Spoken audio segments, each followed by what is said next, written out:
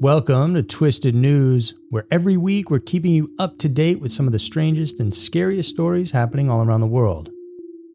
For today's episode, we're going to be looking at the mysterious and creepy case of a girl who was attacked near her home not just once, but twice. And in the second story, we're highlighting a terrifying story about a couple that, while hiking, fell victim to an evil and twisted plan. Thank you guys so much for tuning in today. Remember, you can always check out our Scary Mysteries YouTube channel if you'd rather watch these. And if you want even more stuff from us, check out our Everytown podcast. Now, get ready for Scary Mysteries Twisted News. Number 1. The girl killed twice. Every day, there are people out there who are able to survive horrific ordeals. For those who believe in a higher power, these instances are usually considered miraculous. And that would have been the case for this first story, but something sinister seemed to envelop the case. And what's worse is that until today, who it was remains unknown. On October 19, 1984, in a neighborhood in Osaka, Japan, while playing outside, 2-year-old Makiko Tsuchiyama was seen lying unconscious in a drainage ditch not far from where she lived. There was visible bruising on her neck, and her family rushed her to the hospital to try to save her life. According to police investigations later, it was possible that the bruising she got was from being accidentally strangled by a vinyl strap on the door of their house. It sounded strange. Miraculously, she survived, and in no time, she was the lively girl she was once again, playing outside just like any other kid her age. But something changed, and despite her being active and playful and still wanting to go outside, she refused to go anywhere near the area where she was found unconscious. Sadly, her happy life didn't last too long, because on November 24th at around 2 in the afternoon, Makiko's unconscious body was found once again in the same drainage ditch, laying face down. She had the same bruising on the neck, and same with what happened the first time, she was immediately brought to the hospital. This time though, and 9 hours later, she was pronounced dead. Because of these strange circumstances, the police started to speculate differently, and further from the initial conclusion, which was that it was an accident. This time, they were considering the possibility that Makiko was murdered. There was also this curious incident involving Makiko's grandfather. Different sources provide different timelines, and it seemed like nothing came of it later on, but it was said that shortly after the incident, whether it happened after the first or the second was unclear, but Makiko's grandfather, who was at home in the same city, received a mysterious phone call around that time.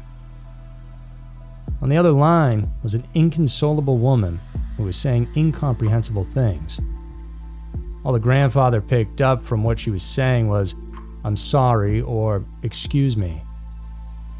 The call lasted for a couple of minutes, with the grandfather trying his best to talk to and understand the woman, but she hung up the call after that.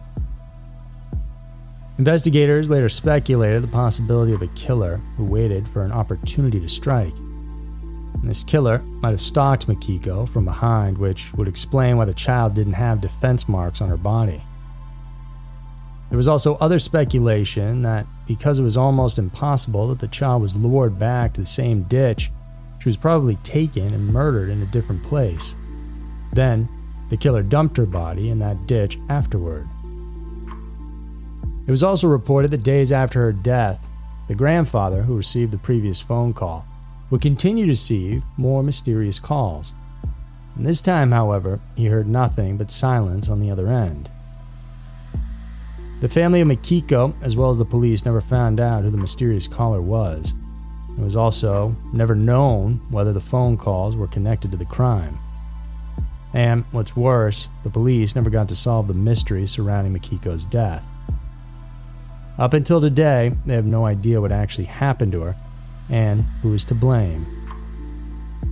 Must have been terrible for the Tsuchiyama family, as well as their friends and neighbors, knowing that something sinister had happened in their community involving an innocent 2-year-old.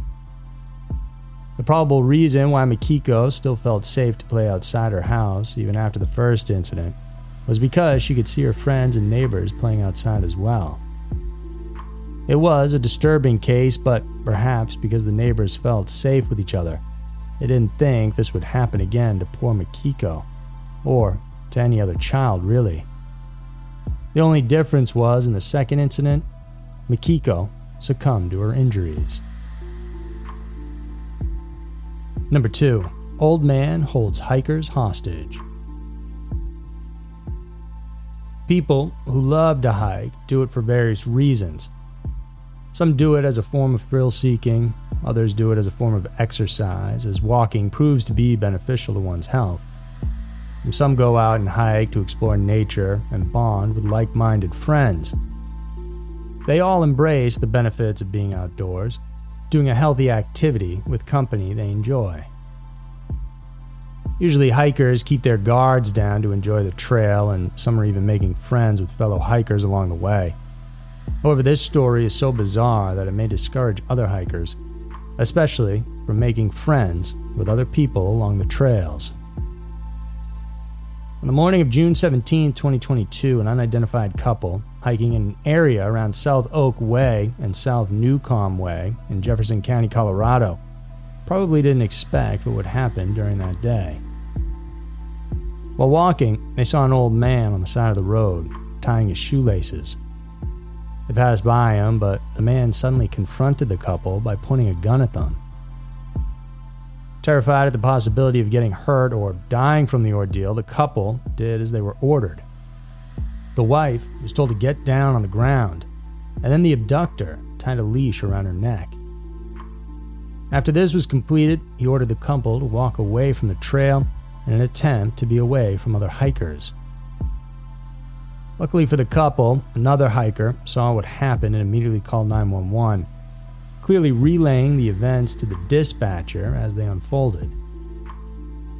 Before the abductor managed to lead them further away, the husband managed to wrestle the gun away from the old man.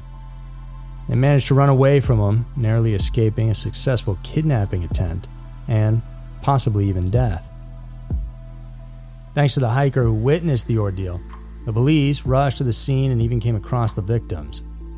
Because of the gun, the officers initially thought they were the abductors, or one of them is. After everything was cleared out, it didn't take long for the cops to find the suspect, attempting to flee from the scene. When the police found him, the man took out his taser and pointed it at the cops. One officer fired a shot but missed, and another officer shot him with a taser, which subdued him and allowed him to get arrested. He was later treated at a hospital for his taser-related injuries. The abductor was then identified as Kerry Ensley, a 73-year-old real estate agent. And things get weird here because upon further investigations, it was discovered that Ensley and the woman were actually in a romantic relationship in the past, from 2020 until around August of 2021. The couple was briefly separated during that period, with the wife staying at Ensley's home. The relationship, however, went south due to a history of harassment on Ensley's side. The police also found a number of police reports and a restraining order filed by the wife against Ensley. It was believed that Ensley did this in an attempt to intimidate the wife to drop the charges against his stepdaughter. Apparently, during the same month they separated, Ensley's stepdaughter broke the wife's phone and was later criminally charged by authorities. The couple said that the reason why they didn't recognize their attacker immediately was because he was in disguise. He wore a baseball cap and a prop beard during the ordeal. When the vehicle was located, they found binoculars, handcuffs, zip ties, along with blankets and pillows. Ensley was charged with kidnapping, menacing, and assault, to name a few. He was also found to be violating probation and a restraining order. For the couple, hiking probably became an activity they shared together to repair their relationship. So it's scary to think that something this sinister may have deprived them of that, all because of a man who thought he could do what he pleased to get his way. So there were a pair of the most disturbing news stories we have prepared for you. If you want to listen to more stories like these, stay tuned for other episodes. We also invite you to check out our other podcast called Everytown, where we dive deeper into stories just like this for your listening pleasure. The links are in the description box of the episode below, and we'll see you again soon.